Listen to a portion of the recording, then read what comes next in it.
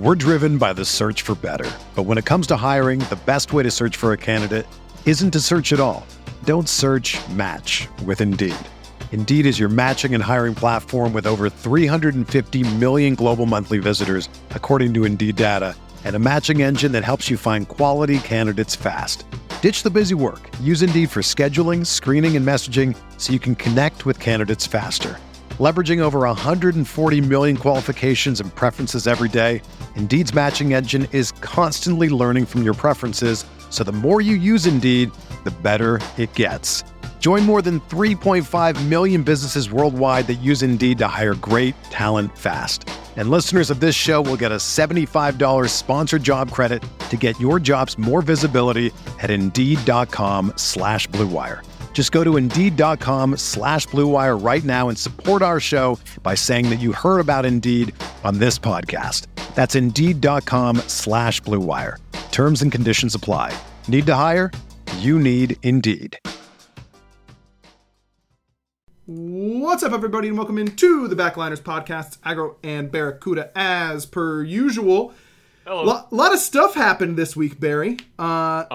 Kind of a busy week in the Smite ecosystem, and it's only going to get busier as roster moves get announced, as patch notes go live tomorrow. There is a new Hunter coming out, which I know you should be excited about because I've had to lane against this Hunter a lot in playtesting, and she's pretty good.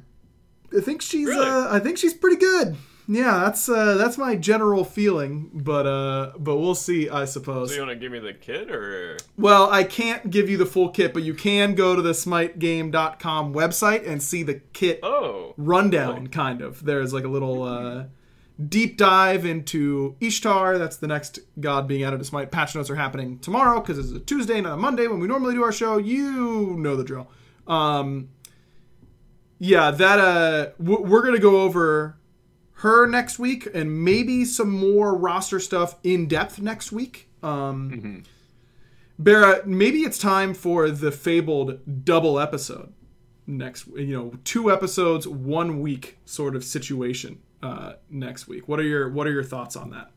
That sounds fun to me, honestly. Like, especially if we did them like back to back on the same day. That's what I'm thinking too. Like, we literally just record 2 podcasts, and here's what's going to happen. It's going to be like, hey everyone, here's our first show. Then I'm going to say, all right, thanks for watching. We'll catch you next time. You're going to go to the splash screen like this, and then 2 seconds later, what's up everybody, and welcome into the Backliners podcast. And we're right back into it, That sounds fun to me. And then we get to just release them on different days next week. So make sure you guys are tuning in next week, Monday most likely. Starting at 8 p.m. Eastern for what could be our very first double episode, which should be a lot of fun. Also Smite Masters happened, and it was a really, really good tournament. I really enjoyed watching this LAN. Obviously, things got a little scuffed towards the end because of COVID, unfortunately, but luckily everyone seems to be feeling a lot better and is recovering, which is the most important thing. But before we get into Masters, I think it probably makes sense for us to talk about what we should, what we can talk about as far as the roster news is concerned. And so to give a disclaimer before we get started, this is one of those awkward zones where there's been enough time since the news has broken that both Barra and I have inside info that we can't give. For this part, I was wondering if I could just not speak. Yeah, you could just not speak. That's fine. Cool. I can give my quick thoughts ahead of time, and then we can maybe surely you could speak a little bit. You tell me if you could speak. No, we'll see what I say and see if you could go down a similar avenue. Yeah, no, I'm just saying. Okay, right. We'll see when we get there. Right. Okay. Well, we're here already, so let's see now that we're here. Overall, not surprised that the Leviathans made a change. This is a team that coming into the year, I said that I thought they had the best chance to repeat of any world champion in history. They have clearly not looked the part so far this season. I was not surprised, really, frankly, at all, to hear that they were going to make a change. I was very surprised that it was Yarkor. that was the big surprise. I didn't think that Yark was having his best season, but I also don't think that he was having an abysmal season by any means. But Shinto and Rongyu both said on Twitter that it wasn't due to performance; it was due to internal team things, and those are internal team things, and we can't really speak on those. So, very surprised to hear that Yark was the one to go. But I think it makes sense for the Leviathans. I don't fault them for making a change. I'm sure longtime podcast listeners are not surprised to hear that I am not faulting a team for making roster changes when things aren't going well. So that's my general thoughts on the Leviathan situation. Again, we will not be speculating on, what the corresponding moves will be, because we already know a good amount. So I don't want to it feels disingenuous, but we'll talk about it as soon as we can. It's not our place to leak that information. Yeah, you guys gotta sit by and wait, Yeah, exactly. This feels like a Dr. Disrespect got banned from Twitch, and all of us are tweeting, wow, can't believe that's why Doc got banned. Never saying it, by the way, though, Yeah, I feel like we're not even doing the thing where it's like, I know it and you don't. It's just like, this is the lay of the land, and it's just kind of unlucky. Yep. But it's not like, oh yeah, like, here's my secret. Oh, I can't tell you, by the way. So. Right, exactly, yeah. Ooh, I've got this. Oh, yeah. I really wish I could tell you guys. I guess I do wish, but like, I'm not trying to rub it in your face in that way. Yeah, exactly. Yeah, just not our place to do it. Yeah, Barrett, do you feel comfortable saying if you were surprised that the Leviathans decided to make a change? Honestly, a little. I think it's the same thing that happened to COG Prime after we won, where it was kind of, the same land, because Omega left after summer. Yeah.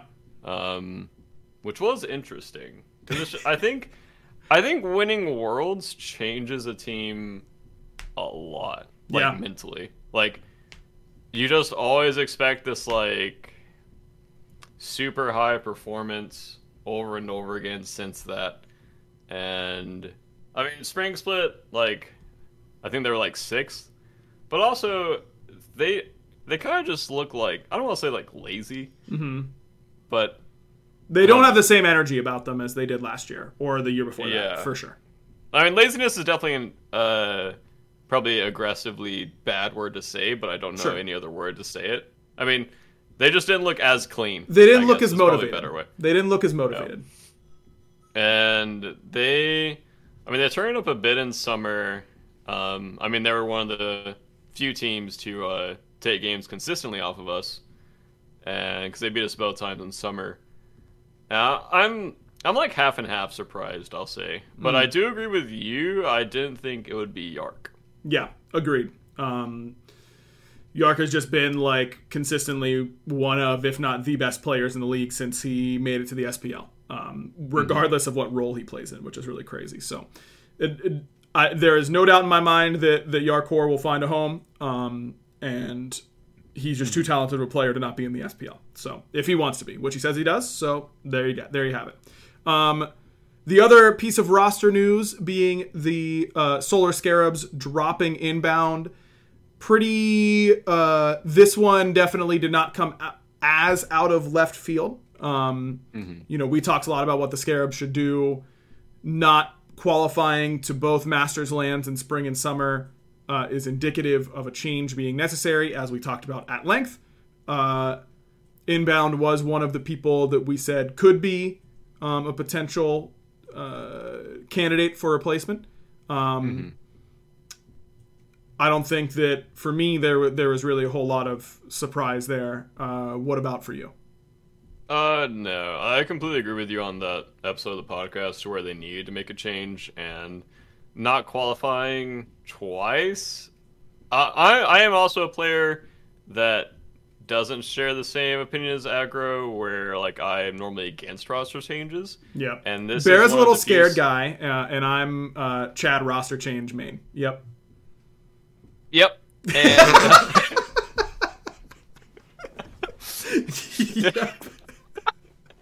yep. And this is one of the few situations where I say the roster change probably should have happened earlier, not particularly at Bobby, just a change in general on that team. I mean, you just can't be an SPL team losing to SEC teams twice in like a big tournament. Like that completely, in my opinion, shatters your confidence towards bigger events like Worlds if it already happened twice in the same year. Especially, I think it hurts even worse when a team like Valks have been on the up and up. Like, their Valks trajectory is literally straight up. Yep. Like, they've been killing it. It's not a ramp for them. It is literally, they're just going straight up. Like, yeah, straight to orbit. They're all turning on the gas at the same time. And it's wonderful to see as a Valks fan. Also a Scarabs fan. I mean, it just kind of sucks. But I think that I really think they needed a change. Like, some kind of environment shakeup.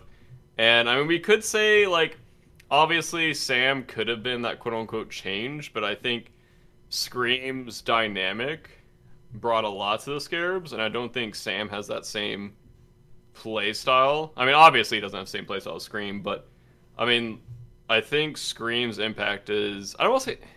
This sounds, like, bad towards Sam, but I don't mean that in any way. I just mean... It's like someone who's just forcing plays on cooldown, and I don't think Sam is really that kind of player. And if you're losing someone that literally forces plays on cooldown, everyone on the team has to now find new plays to play. And I think that's a way harder... Like, I mean, we talked about it before. I think it's a way harder hole to fill than, I guess, like, Scream joining Dragons, in my opinion. Yeah, agreed. I mean, we talked about it a lot a few weeks ago, but... Scream is the type of player that, regardless of his talent level, he is going to warp your team identity more than a player like Sam will. And that is both a positive and a negative. The negative is it really highlighted in a situation like the Scarabs found themselves in, where there's this big power vacuum and you have a lot of extra things to worry about now that you wouldn't have had to worry about if another player had left. So I didn't mind them trying to give it a shot as constructed with Sam. But like I said, I mean, I wish Bobby all the best. I think that he's a great dude and has shown really good flashes of being a great support at the SPL level. I don't think that this is the end of his career, but I think a little bit of time away from competitive can sometimes do a player good. And 100%. Refocus them and recenter them, and really rooting for Bobby to be able to reignite his passion and all that kind of stuff and come back in season 10 or, you know, who knows, maybe late season 9. I don't know what the roster change rules are, with a vengeance, because I'm a Bobby stan for sure. So definitely rooting for the guy. Again, not going to talk about potential replacements for the Scarabs. You will all be finding that out at some point. Don't know exactly when, because I'm not on the esports side anymore. But have fun whenever it happens, and we'll be talking about it then. As for Smite Masters, we already talked about the first week of it a little bit, in what went down there. Some pretty big, a lot of very big sets, of course. Some surprises still, I think, in week number 2 of Smite Masters. And the big thing that we want to highlight, I think, is the Jade Dragons, of course, and their win. But that the Friday of week 2 was certainly was not without any drama, both for them and for a lot of teams. Nearly every set going the distance. Your set against the Warriors being the only one that did not. A little bit unlucky for you, Barry. As you've had some time to digest this loss to the Warriors, walk me through that Friday for you guys. That was one of the most tilting sets for me personally. Yeah, it was a toughie. Because game 1, in my opinion, we completely chalked our draft and put me in a terrible spot, and then watched as all of our duo-side stuff got invaded on cooldown. And I'm just like, just a Cupid, trying to get my way to the mid-game, and it's just not happening. Like, Vote was literally freely farming everything in the duo-side jungle, like, untouched, and we just couldn't find our way back. And game 2, I actually liked our draft a lot, but we had a really bad pyro play, I think, and that, like, completely opened up the game for them. But we were just doing a lot of stupid stuff, in my opinion. We were either... It was like a combination of not doing anything, and then also doing a lot of stupid stuff. And when you're doing both of those, it's not a good formula for victory, unfortunately. No, you're not going to win a whole lot of games where you're both not doing anything and the things you are doing are stupid. Yeah, that was just a set where I felt completely useless, because game 1 they were just invading duo, and I don't think teamfights really went our way either in game 1, because I didn't have like any Cupid ult targets, I didn't have any frontliners to lock down.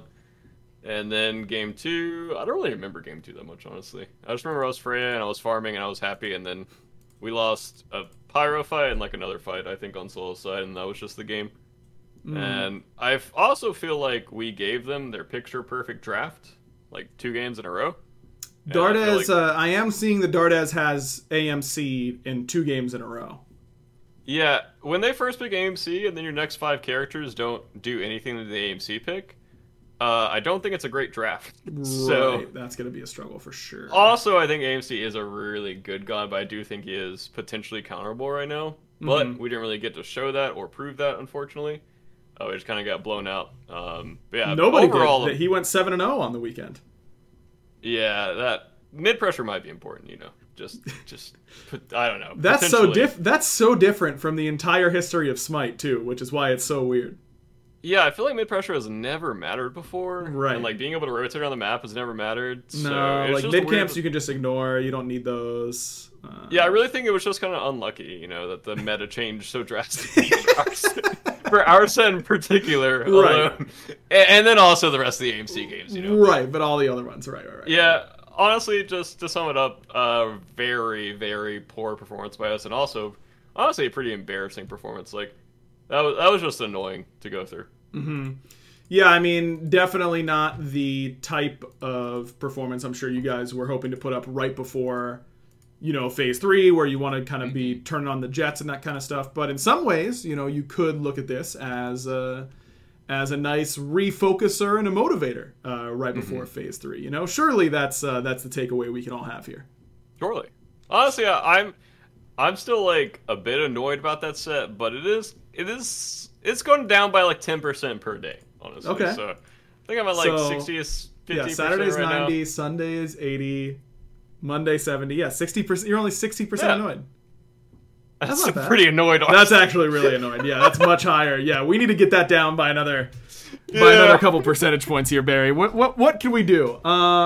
You know, think about winning Worlds and how fun that was. Very fun. Think about playing in front of a crowd and how fun that is, and how hopefully that'll be happening this year, though who knows. Think about how you could be only paying $15 a month for premium wireless service through Mint Mobile. You're already doing that. So that should immediately actually cut your frustration in half, basically. 30%. Yeah, 30. We're down to 30%, and that's still double Bera's monthly phone bill because he's using Mint Mobile. Isn't that crazy to think about? Guys, this is the first, by the way. I forgot to pull up the ad. I'm just doing it off the dome. We'll see what happens. Hopefully I get the must-read part correct, and if I don't, I'll realize it and pull it up. You can get all these savings because Mint Mobile doesn't have the brick-and-mortar stores. Did I tell you, by the way, that I had a memory when I was doing this read a couple weeks ago, and I mentioned not having brick-and-mortar stores, about going in with my mom to upgrade my phone. We had Verizon, so we were going to a Verizon store, and going into something like a Verizon store is, you know, you're going to waste hours there. for no apparent reason. I remember it like literally all we had to do was I got a new phone and I simply needed them to transfer all of my stuff over. We spent hours there and it was so annoying because of all the stupid paperwork and time you got to take and all this type of nonsense. And they're trying to upsell you on a million things. Not only does Mint Mobile not put you through that, which is a generous offer in and of itself. You don't have to worry about them trying to upsell you and all this kind of stuff because you just get to keep your exact same phone. It's so easy. They send the plan straight to your door, your SD card, all that kind of stuff. They tell you how to change it. You pop it in. Boom. You keep all your same contacts, all of your phone, but now you're just paying less and probably getting a better network at the exact same time. Mm-hmm. I mean, that's like a 3-for-1 trade right there. That's the best. That's what happened against us. You got 3 for 1.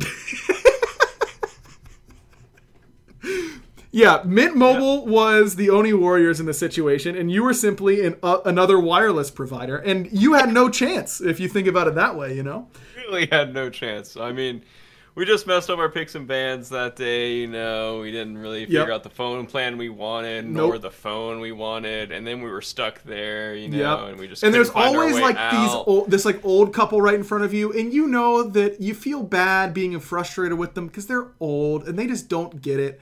And you're going to be old someday, and you're probably not going to get something, and you're not going to want these little, 15-year-olds talking loudly about how you can't believe they don't, these people don't understand how to work the iPhone 46 or whatever in pure 5D.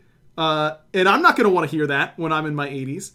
But I also don't want to sit behind someone in their 80s trying to figure out how to transfer stuff from their first generation iPod to an iPhone, I don't want to have to hear it. I just realized why elderly people are so, like, annoyed. Or they just, like, don't care anymore. Yeah. And, I mean, it's already happening a little bit with me. Mm-hmm. I feel like it's like you're stepping your way there to, like, not caring. Because I already don't care about, like, the latest, like, phone. I mean, I never really have, but, like, and then you just get more and more, like... Sorry, I'm going on a tangent.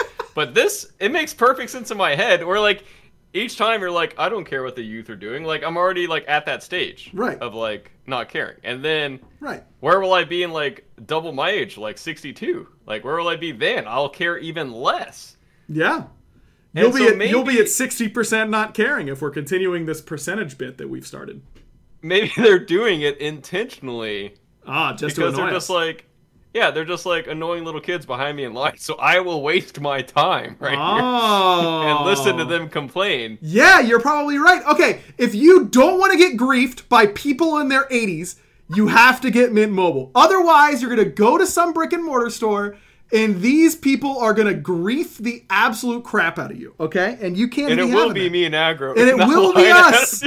That's what we should do as a way to convince people to use Mint Mobile. Let's just put on some old people costumes and then go and grief people in like Verizon and AT&T stores and be like, "Hey kid, you could be getting premium wireless service for just $15 a month through Mint Mobile." And they'll be like, "How many packs of cigarettes a day did you smoke?" And I'd be like, 4. Excuse me, 4. And then I'd shove the Mint Mobile pamphlet that I have in their hand and then get kicked out from Verizon. Who knows what's happening anymore, dude? If you want premium wireless service for just $15 a month and get it shipped straight to your door for free, go to mintmobile.com/backliners. That's mintmobile.com/backliners. Cut your wireless bill to just $15 a month at mintmobile.com/backliners. There you go. I think that's what I was supposed to say in that spot, but it's close enough. Okay, more stuff on Friday. Hex Mambo versus the Jade Dragons was the final set on Friday. I guess we shouldn't totally skip over the Valks losing 2-1 to the Titans. The Valks, if I remember correctly, had this set in a really good position and lost. The Titans had a good comeback win. That core of Aurora Cyclone, Paul has been doing that for a long time, so no real surprise that that's a team that's playing well from a deficit. But the Valkyries continue to look really good. Hex Mambo taking a game off the Jade Dragons. What did you think about that, Barry? Including one of the ugliest end games I have ever seen. Unfortunately, I didn't really get to watch that set because we were doing a bit of a team talk discussion during right, yes. Yeah, team discussion during that set. So unfortunately, I had it up on my monitor, but I wasn't really watching it. It just I would see like bits and pieces, but I mean, overall, I think Mambo looked really good from what I could see. Yeah. But yeah, I didn't really pay attention to that set, unfortunately. No, it was it got ugly at the very end. I remember I was watching this with Sam. Sam was over at my house, and we were watching a show, and then realized that this game was like actually competitive, and we couldn't believe it. So we turned it on and watched the end of Game 1. Wait, what happened? I actually think this is not going to be great podcast content, but in the background, I want you to just watch this end game. I'm gonna have to like DM it to you on Twitter because I can't do it on I can go find it. Discord. Well, I've already found the exact spot. Yeah, time-stamped included. Jeez. So please enjoy. Yeah, this endgame was absolutely wild. Just completely crazy. I thought there were like a million misplays, but that's what makes all of the most fun plays happen is a bunch of misplays. If one team just plays perfectly, then it's just over. But it was absolutely crazy. Hex Mambo ended up winning that.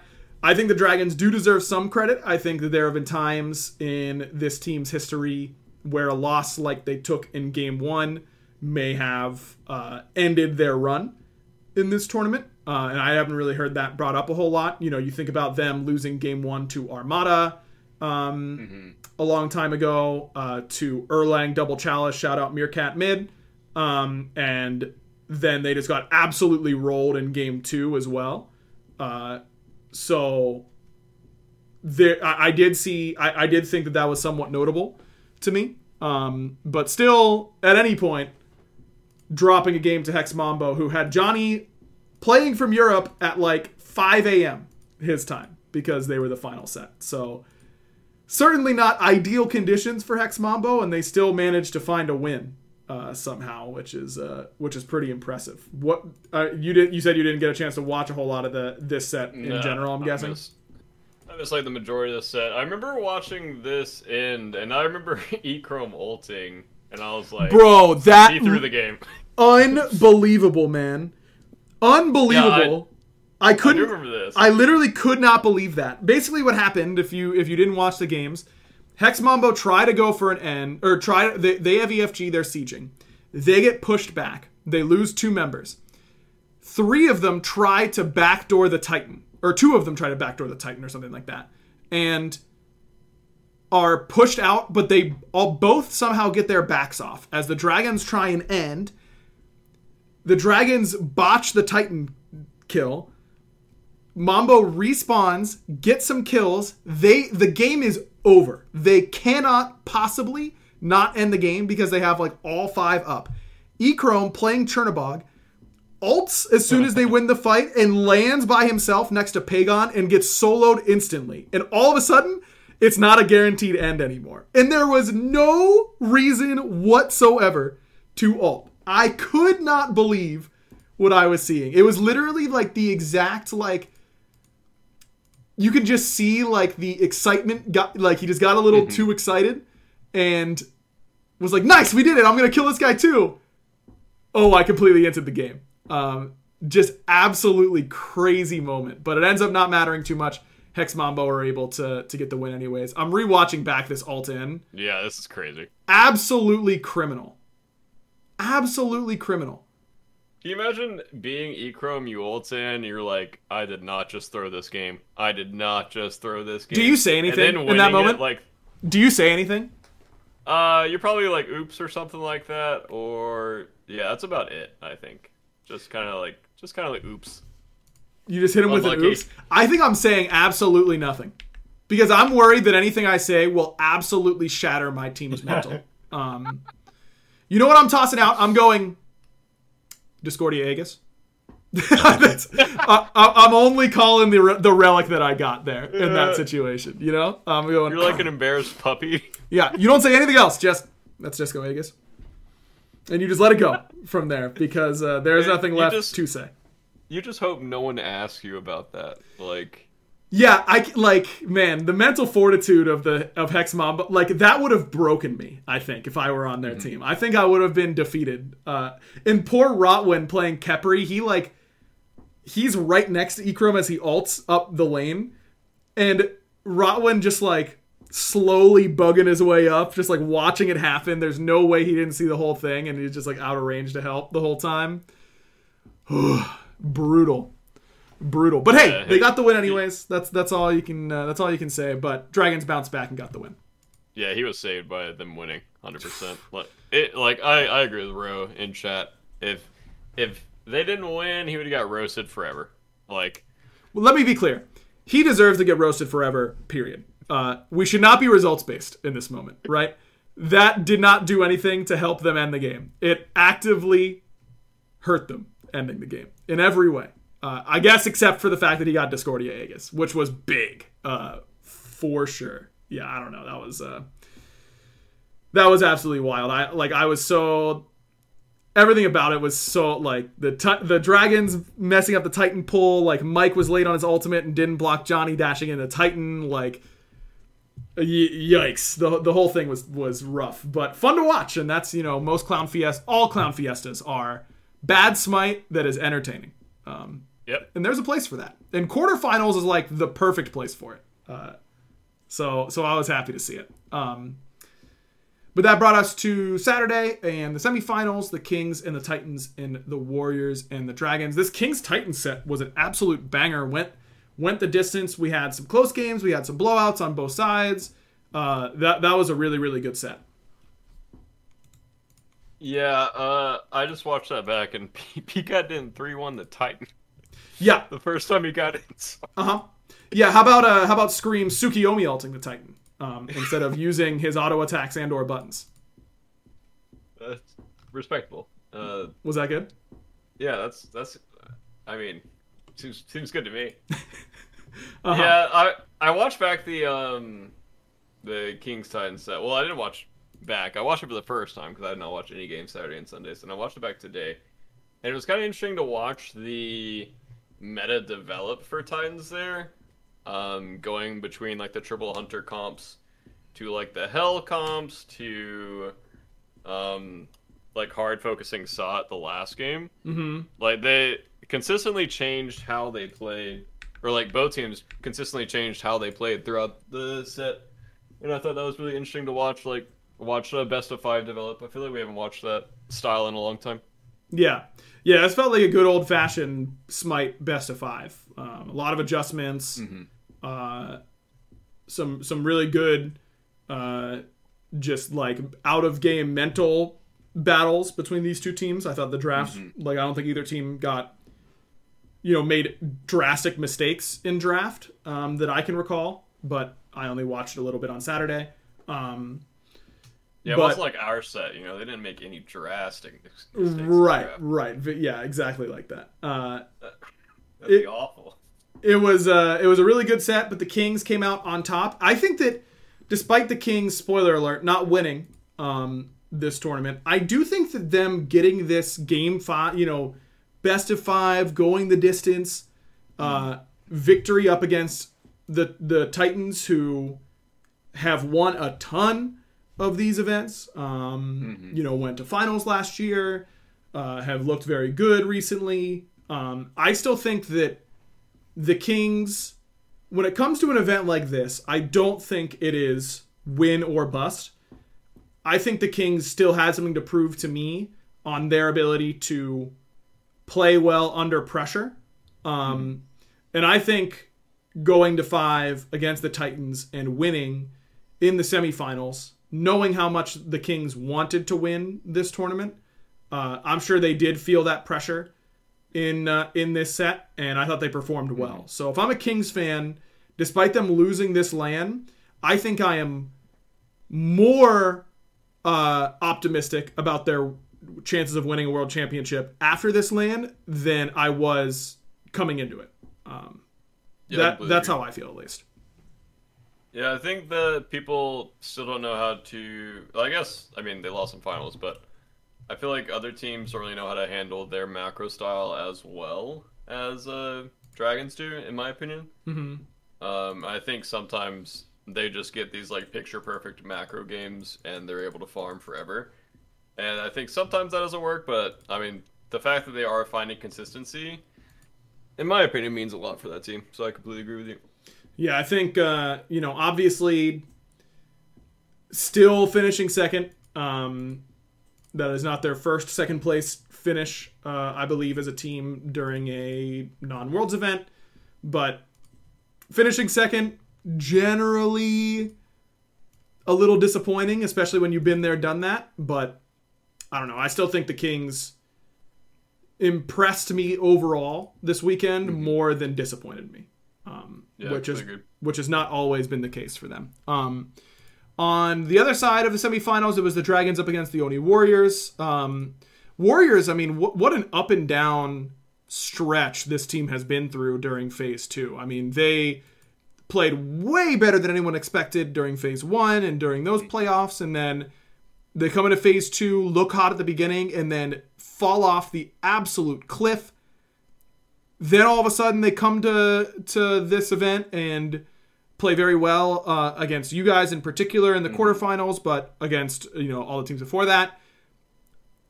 I still felt like the Dragons had a lot of momentum, but certainly the performance against Hexbombo made me think that could be a close set.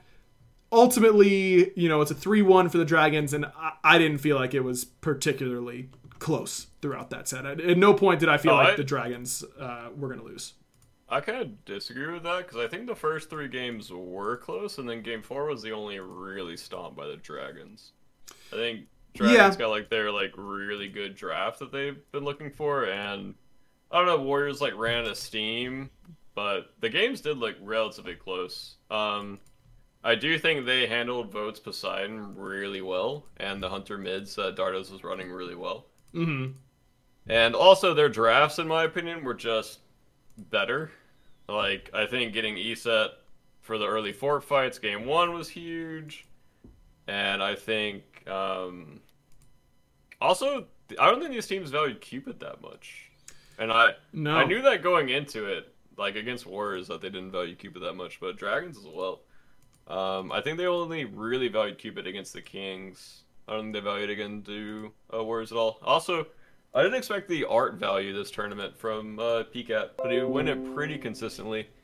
And it seemed to go pretty consistently into the NIM as well. He was like top 3'd, I think. I think he top 3'd that set. Maybe it was the second set. Yeah, I really liked Scream's plays into the Poseidon. I don't think they really let the Poseidon like come off the ground. And then they got like so stomped Game 3 that Game 4 they swapped off of the Poseidon and Hunter mid. And then they just got first blooded by the mid jungle, and then it just kind of opened up, and then the game was over in Game 4. So yeah. Pagon. This was one of the sets where Pagon was going absolutely insane. He was kind of going insane throughout this tournament. Certainly the MVP of this tournament by my estimation. I don't know if they did an official MVP or not, but it was Pagon. I don't think there's a whole lot that anyone could say otherwise. He did top 2 Artemis Game 3 or top 3'd Artemis. Game 3 picked art, and then they like banned art counters. I think Game 3. Mm-hmm. They like third picked it. I think, if I remember correctly. I mean, art typically like sees a rise whenever Cupid becomes meta. But if they aren't valuing Cupid, I feel like that kind of happens sometimes though, where a pick becomes meta. The counter picks to that pick start becoming more prevalent. And then even once the initial meta pick falls off, people are in the zone with the counter pick, and so they just keep going to it, even when the god they're trying to counter pick isn't there. Yeah, that was really interesting as well, because I didn't expect it, like, just not even against the Cupid, but, I mean, it makes sense with how they were playing, because they were, like, Scream was pretty heavily facilitating around the map, and in my opinion, when you're picking gods like Artemis and you don't really know when the jungler is going to be there, it's hard to 1v1 the Artemis, because like if you 1v in the Art, you obviously get your beads burnt, and then you're half HP most likely, and then Scream could be there, which makes like laning, in my opinion, as the Art into post, or as the post into Art, kind of hard for Vote to step up, because he can just get bored at any time and then full committed on. But I will say Vote had some crazy Krakens in the team fights this whole set, and I think there was one where Scream got like absolutely one-tapped in mid, and yeah, Warriors were like pretty close in my opinion to winning a lot of the late games, but they would always just fall a little short, and I think Dragon's just team fight style was just better. Yeah, I've like skimmed through the VOD as we've been talking, and you're definitely right. These games were closer than I remembered. So overall, a good event for the Warriors as well. Again, if you're a Warriors fan, feel like you should be fairly encouraged with how they looked, especially because week 1, I think that they had a game. Who did they play week 1 that I was like, oh wow, that was not as convincing as it should have been? Oh, it was against the Highland Ravens, who are a good SEC team. Oh yeah, but an SEC team. I watched that set back, and Vote like barely pressured Coast. Yeah. And then against me, he's walking to my 6-minute purple or 5-minute purple, whatever it was, and he's just cracking at me, and I'm like, okay. How many comp pentakills do you have, Barra? Okay, respectable. Coast is a beast. We've been knowing that. Hurry said in chat, people draft from tier list too often and not with purpose, in his opinion. Hard agree. Big fan of drafting with purpose, for sure. That's like kind of one of my favorite things, period. Absolutely love that. Dardez says in chat, if Vote instantly cracking on Fafhammer at that firefight, probably would have won that game, but that's just a small mistake. Yeah, I mean, that's competitive smite, baby. I mean, those small mistakes are going to end up being a big deal pretty much all the time. So, overall, I think if I'm a Warriors fan, understanding that they don't win the tournament, but knowing that they are looking like they're ramping up instead of ramping down going into phase 3, we take those. When you have 3 games against the winner of the tournament that easily could have been won by your team, then like I feel like you're feeling pretty confident. I mean, sometimes obviously it just sways against you, but right. Yeah, I would feel very confident if I was on the Warriors right now, 100%. And they win the 3rd place match up against the Tartarus Titans, though. You can't force me to put a lot of stock into a 3rd place match, because I won't. But yeah, same. You'd rather win than lose, just because the players aren't going to try their hardest and they aren't going to take it as seriously doesn't mean that I would rather lose, That's that's what I would say. And that brings us to the finals. Jade Dragons up against the Camelot Kings. This set was another really good one. This was a really good this LAN just had a lot of good games in good sets, and I felt like this was one of them. Yeah, game 1, I was very confused by King's draft. And yes. I still don't understand it. The Nike pick with the Freya just does not make sense to me. I wish I knew what they were thinking, but I don't understand. They must have felt like Nike has like a good... Neither do we. Genetics in chat saying neither do we. I feel like the only logic that makes any sense here is that like they felt like Nike might be pretty good into Lancelot in like 2v2 fights.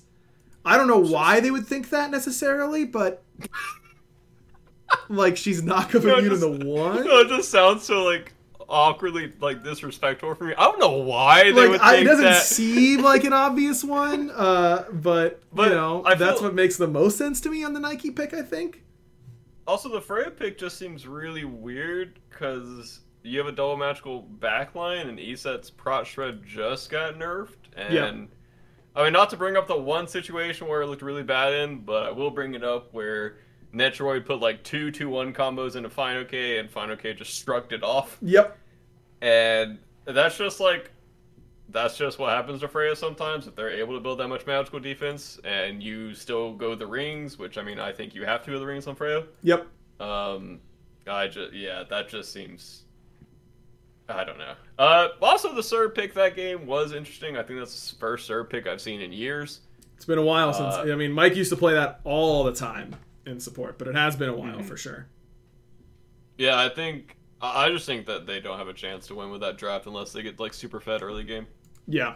And then game 2. Real quick, I do want to read out Genetics' comment in chat. He said, in all seriousness, I thought Freya, Demo Grip, and ESET 3 would be enough to kill tanks. And Ben's picks got forced out. And there was a Lancelot pick, a Nemesis ban by the Kings, and a Rat, Hunbats, and Daji bans by the Dragons. So certainly a lot of Twigs God pool targeted in that picks and bans. Oh, that makes sense. Yep. But just unlucky. I literally put like Final K, Unkillable, and a double magical backline, not much happens. Yep. Like, yeah, just unlucky. And then game 2, Netroid rotates, in my opinion, more than any other hunter. Mm-hmm. Which is probably due to Genetics, because Genetics pings me in ranked as well to rotate. But this was the most 50-50 rotation I've ever seen. He like skipped his purple, skipped red. What in game time? It was like level 8 or 9, I think. I don't know the time, but that's such a hard rotation. And he stays like 2 to 3 levels down, because of it. Mm-hmm. And they also, once they start grouping, I mean, PBM does troll at the tier 2, but Kings definitely have crazy crack team fights after that. Once they pick PBM at the tier 2, they get like 4 or 5 more picks after that, and then just completely open up the game. And I think they were like down 3 to 4K, and then they got pick after pick after pick, which in my opinion, like their team comp, that's what they do. Yep. With like Ymir Cupid, I think you just wall someone, you bomb them, and they're probably dead. Yep. And yeah, I think that was just a crazy good game by Kings. Yeah, it was. Genetics really had a really sick set in general, I thought, but this game 2 was just like absurd. His Ymir was really good all weekend. I thought Ymir was really good into a lot of the meta picks right now. Yep. And both he and Mike played it, I do believe. And Genetics and Mike both looked very good on it, but in particular, Genetics in this game 2 was just making it all happen. And a good VOD to watch if you're a support main and think, I can't carry games. Look, your damage does need to deal damage, but you can make it really easy for them. I think that this was a really good example to watch for exactly that. Game 3, is this my notes? My notes are great macro by Kings and great game to watch at 2 times speed or faster.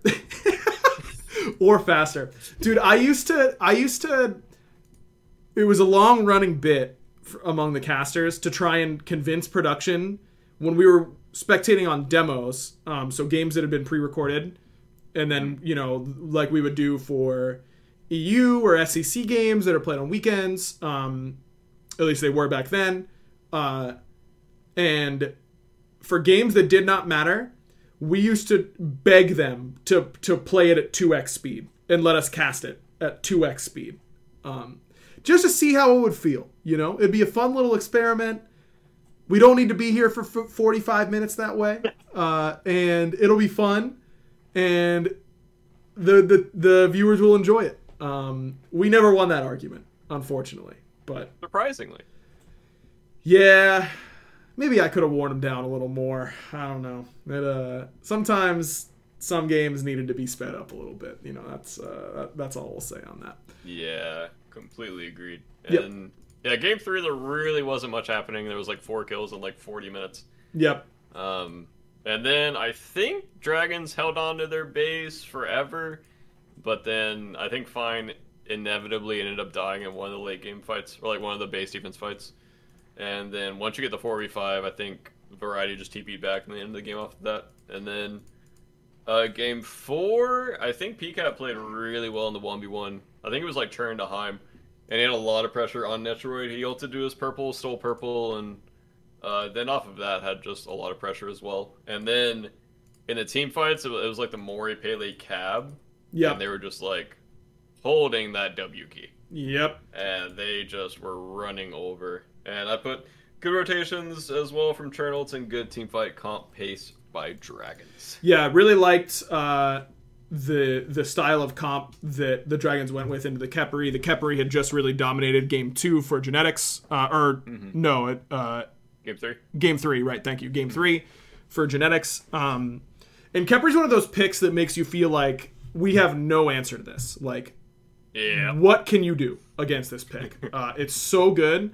And this was a really good example of a veteran team going to a proven strategy up against Khepri, which is just kill everyone slowly, but do it. You know, like everyone's going to die. It's all AoE. It's all dive, but it's not single target dive necessarily. No one for the RDO to single-handedly zone or anything like that, which is how Khepri comps often work really well, which is when you have one really strong frontliner who can multi-zone a couple people and the Khepri can kind of focus on them. This was just a really good comp by the Dragons and executed very, very well. I really thought the Kings were going to win after Game 3. I felt like they had a lot of momentum. They looked like they had it figured out. And this was just a really good mid-set adjustment by the Dragons. And when PBM teams are at their best, it's, you know, everyone always talks about his teams being very one-dimensional and smork and, you know, just on your purples and reds over and over and over again and fighting. But when I think of his teams that have been the most successful, it's been teams that are flexible and are very good at making mid-set adjustments. And this was kind of the epitome of that, right? Yep. This was a really good example of it. So definitely a very good sign if you're the Jade Dragons. More so than them 3-0 hard stomping, in my opinion. This is the type of win that I would rather see the Jade Dragons pull out than just coming out and out-buttoning the enemy team. I think that's it's just good to like get those types of wins underneath your belt, I think, as a player, because even if you don't think about it consciously, it just gives you confidence as you get into more and more situations like that in the future. And Scream in chat said we just got draft diffed Game 3, no pressure with Suki. Yeah, that the Kings draft there definitely very good. Game 3 definitely better for them. And then Game 5, Barry, what'd you see here? I put a high churn value from the picks and bans, because I don't think churn was realistically valued that much throughout the set. And then Game 4, I think that he valued the pick so highly because it felt so good that he top picked to the next game. And then I put crazy shell / Shamir value this game. I think PBM upgraded Shell relatively early, and there was one Chiron ult at Fire Giant where BMT ripped through like 2 to 3 people per shot, and then 2'd afterwards, and it did 0 damage. Yep. So you're just kind of feeling bad about that if your over-the-wall damage against a Ymir comp is getting nullified by inactive. Yes. And then also I put Yuang ult does 9,000 damage because Pagon was... Bro, remember when everyone said this ult sucked? Do you remember that? Bro. I've been saying this ultimate is crazy. It's crazy. I said it the first episode after Yu Huang was released. I said to everybody, all you do is aim the back dragon and try and hit it like a snipe where that's the very end, and you just got to hit the very end, and you will, if you can do it really fast. It is super hard to relic against, and it one-shots you. Like, even if it doesn't one-shot you, its movement is really, really important. And there are so many, like, dude, do you have any idea how many times I got plucked out of my tier 1 by Lermy playing Yu Huang in playtests, like, as we were doing dev tests for this god? Like, I was getting pulled out of tower level 5 off CD, and I was like, this is crazy good. And I couldn't believe that people didn't think it was good. Did you see the one under Mid Phoenix? I think it was that game on Netroid. Yeah, it was the very end of Game 5. He literally one-shots him. One tap. He one-shots him. It's so much harder to react to than like a Herc blink push. I feel like you can react to that, but Yu Huang, like, Pagon, I'm pretty sure, was standing outside of the Phoenix, and Netroid was like on the side of the Phoenix, or even behind the Phoenix by a little bit, or on the lower left side, and he just he heard the dragon sound. I watched it at like 0.25 speed. He heard the dragon sound, tried to dodge it, got like insta pushed, beads, and then just got one tapped. Like, there's nothing he can realistically do, and that's happened to me so many times in scrims where you get hit by like 1600 by that button. You're like, well, I guess I'm dead. Like, it's good. It's like I can either position where I might get hit by the ult, or I position to where I hope you guys can win the team fight because I'm way back here. Like, yep, that god is good, man. That if I like when I'm grinding ranked, Yu Huang is like the blind pick mid that I want to play every game. It's just. It's a 12% win rate. Yeah, he's not easy, and he definitely doesn't have perfect matchup spread. But you're just gonna do damage, and you aren't gonna die that much. It's definitely, would I rather? There's a big discussion in chat on how good Yu Huang 3 is. Would I rather have Raijin 3? Of course. Like, Raijin 3 and Scylla 3 are both better. And I don't think anyone would really contest you there. I'd rather have Yu Huang 3 than like Disco 3, in terms of survivability abilities. Mage survivability isn't that high, typically. So he's definitely on the higher end, and you're just doing damage with that god. I don't know, man. I love playing him. I feel like I haven't vibed with a mage on that level since like Merlin. That I just really feel like I feel like I can't miss. I'm hitting every button really well. It just feels like it's good flow. I'm a Yu Huang stan for sure. Aim the back. It's a snipe that you're trying to hit the very back end of. That's what you just got to position it that way, and you're gonna hit way more people. I promise. That's the way to do it. I honestly feel like Pagon's probably the only good Yu Huang ulter. Yeah. I could be wrong about that, but he's definitely the person that snags me the most from spots that I would not expect it.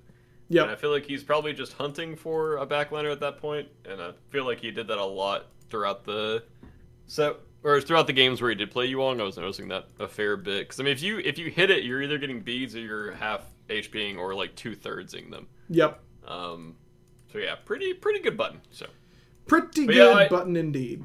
I do agree that sometimes he just doesn't do anything.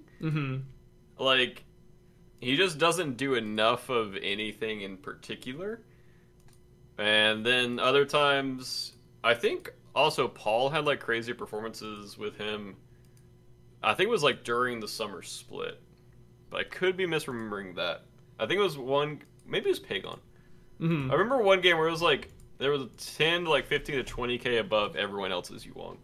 Yeah, I think that was a Paul game. Yeah. But yeah, I don't know.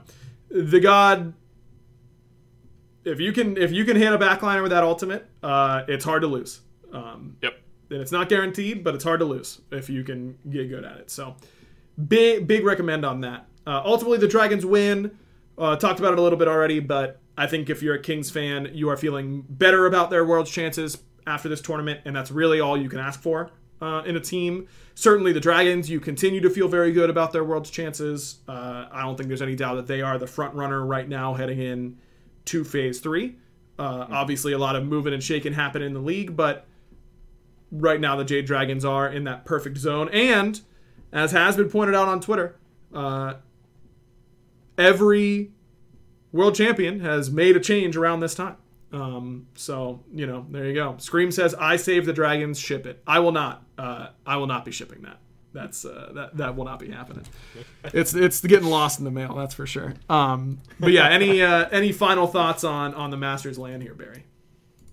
I would say that every other team played way better than we did. So, congrats to them. Yeah, okay. That's fine. Yeah, congrats to them. I think we had by far the worst performance of this LAN, and every other team sapped our power, and that's what happened. So GG's to them. There you Congrats. go. GG's. Congrats. Gore says it was a fun LAN 10 out of 10. Shout out Gore Miser. Did something that no caster has ever done before. Desked and casted a finals. Literally walked from the desk to the caster shot in between each game. Never been done before. Absolute beast, and I'm really happy that Gore is getting some well-deserved recognition for the phenomenal flexibility and work that he typically does. So, but I said it on Twitter and on stream a whole lot. I thought the casting for this event was really, really solid, and got me really hyped for Worlds and all that kind of stuff. I think it's going to be great. The whole team, I think, is really hitting their stride at a good time, because it is not always easy to, especially with the situation where, how many LANs in a row have been in the studio, and then the players aren't able to be there because of COVID. For them to not lose their energy and continue to get better and better and better, I was very impressed with. So big shout outs to the casting team. They're a bunch of beasts, for no doubt about it. Yeah, completely agreed. I have a ton of respect for the casting team right now, and I talk about that a lot in my stream as well. Just like how impressed I am consistently with the casting team, like while I'm watching the games, because it is definitely hard to find the right amount of hype for the games that are going on, and I think they've been doing that consistently, as well as finding really good analysis. And I feel like all of the casters have been pretty spot on with their analysis lately. Yep. Agreed. Very proud of the team. Excited to continue to see them grow heading into the World Championship. I read Gore's message in chat. Oh yeah, afterwards that he got a bunch. Where was it here? I ordered 20 wings and drank a lot of beer and then passed out. I literally was talking to a Hindu man that day, and I said, Gore is gonna go home, get a bunch of wings, and drink a bunch of beer and pass out. And I'm very glad that I was on the money with that. Gore Miser is a reliable man in more ways than one. You know what I mean? He's a simple man, and I love that about him. He just loves his wings and he loves his beer, and I love that about him. All right, it's time for the random question of the week. This one was tweeted at me by Foxy Noxy on Twitter. They ask, if you were going to get arrested, what would it be for? I liked this. Initially, I was like, I'm not asking this question. And then I thought about it, and I was like, no, you know what? I kind of like this question. Probably something really lame for me, like going barely over the speed limit. You don't get arrested for going barely over the speed limit, Barry. Okay, well, I don't know what you get arrested for that I would get arrested for. Well, think about what, like, it's not going to be something that you're necessarily planning on doing. Like you could maybe forget to do your taxes and you... Oh, definitely would not do that. Okay. Definitely would. How about you... you get into... someone says something you don't like, and you get into a fist fight. That also at a show, because I hate confrontation. So yeah, okay. How about you forget that you're not allowed to like strangle someone, and you strangle them? I don't know, Barry. You're not making it easy for me here, man. I don't know. Last week, okay, yeah, this is a good one. How about this? You were saying that we were talking about drinking last week, and you said you drink to reach point B. Easy public intoxication, you just get to point B a little too quickly. Okay. Yeah, that's fair. I would definitely do that at like a show or something. Okay. Because like, I mean, shows in my opinion are just the place where you just kind of let loose and have fun. Yep. Because everyone else is doing the exact same thing, like you're all moshing and having a great time. And I could definitely see myself doing that, doing some really stupid stuff. It would definitely be in a concert setting, 100%. There you go. So you are right on the money with that. That is only perfect. Took me like 4 guesses and a hint from chat. So thank you, chat. Not bad. We'll be taking that. Well, Bear, what do you think I would get arrested for then? Since I was guessing you, why don't you go ahead and guess for me? I have a thought in mind. I feel like you'd kill somebody. Well, let's not go that far. But Really? Yeah, I don't think I would. But it's kind of, well, it's not close. I want to be clear. It is not close to what I was thinking. I do think that if for whatever reason, let's say Jeff Bezos happens to walk into some place that I am, I don't think that I'm, would I go out of my way to get into a confrontation with Jeff Bezos? Probably not. But possibly, I'm not saying, I'm not going to assault him, to be clear. But I would definitely tell him I think he sucks. And then maybe, his bodyguards would attack me, and then I would get arrested or something like that. Because rich people determine what happens to everybody else. So if a rich person wants me to be arrested, I'm sure they could figure something out, is my thought. Wow. I mean, Hurry asks, what don't I like about him? It's that he's a billionaire, Hurry. And being a billionaire is morally corrupt. There is no such thing as a good person who's a billionaire. And being a billionaire should be illegal, actually. You shouldn't be allowed to be a billionaire. That's my thought. That's what I'd get arrested. I would be happy to be arrested for telling a billionaire that they suck. And then getting into a confrontation about it. That would be good. Hurry, if you were a billionaire, we wouldn't be friends. It'd be that simple. That's respectable. That's a respectable way to get arrested. Way more respectable than getting drunk at a concert. No, that's super responsible. Oh, thank you. No, I appreciate that. I'm going with it. That's the way to go. I just kind of wanted to get something off the wall. And, I was pretty off, but, well, maybe next time. Well, next time, next time I get arrested, you're going to be right on the money. That's that's for sure. Okay. Yep. That's what I'm going with, I guess. That's what I said in this hypothetical situation. My brain is complete mush. Let's close this freaking show. Next week, we'll talk about patch notes. We'll talk about Ishtar. We'll talk about rosters if we can. We'll try and get our double episode in, so make sure you're tuning in. It should be a lot of fun. Again, shout out to Mint Mobile, our sponsor for this episode. Woo! Go to mintmobile.com/backliners. Get your premium liner service for just $15 a month. We will be back next week with more Backliners action. Bera, you know what to do. Bye. Clean, Bera. Way cleaner than my set. Well, low bar, but yeah. Thank you. Yeah, someone put the to the ground. I leaped 10 feet over right there with that bye. That was a clean one.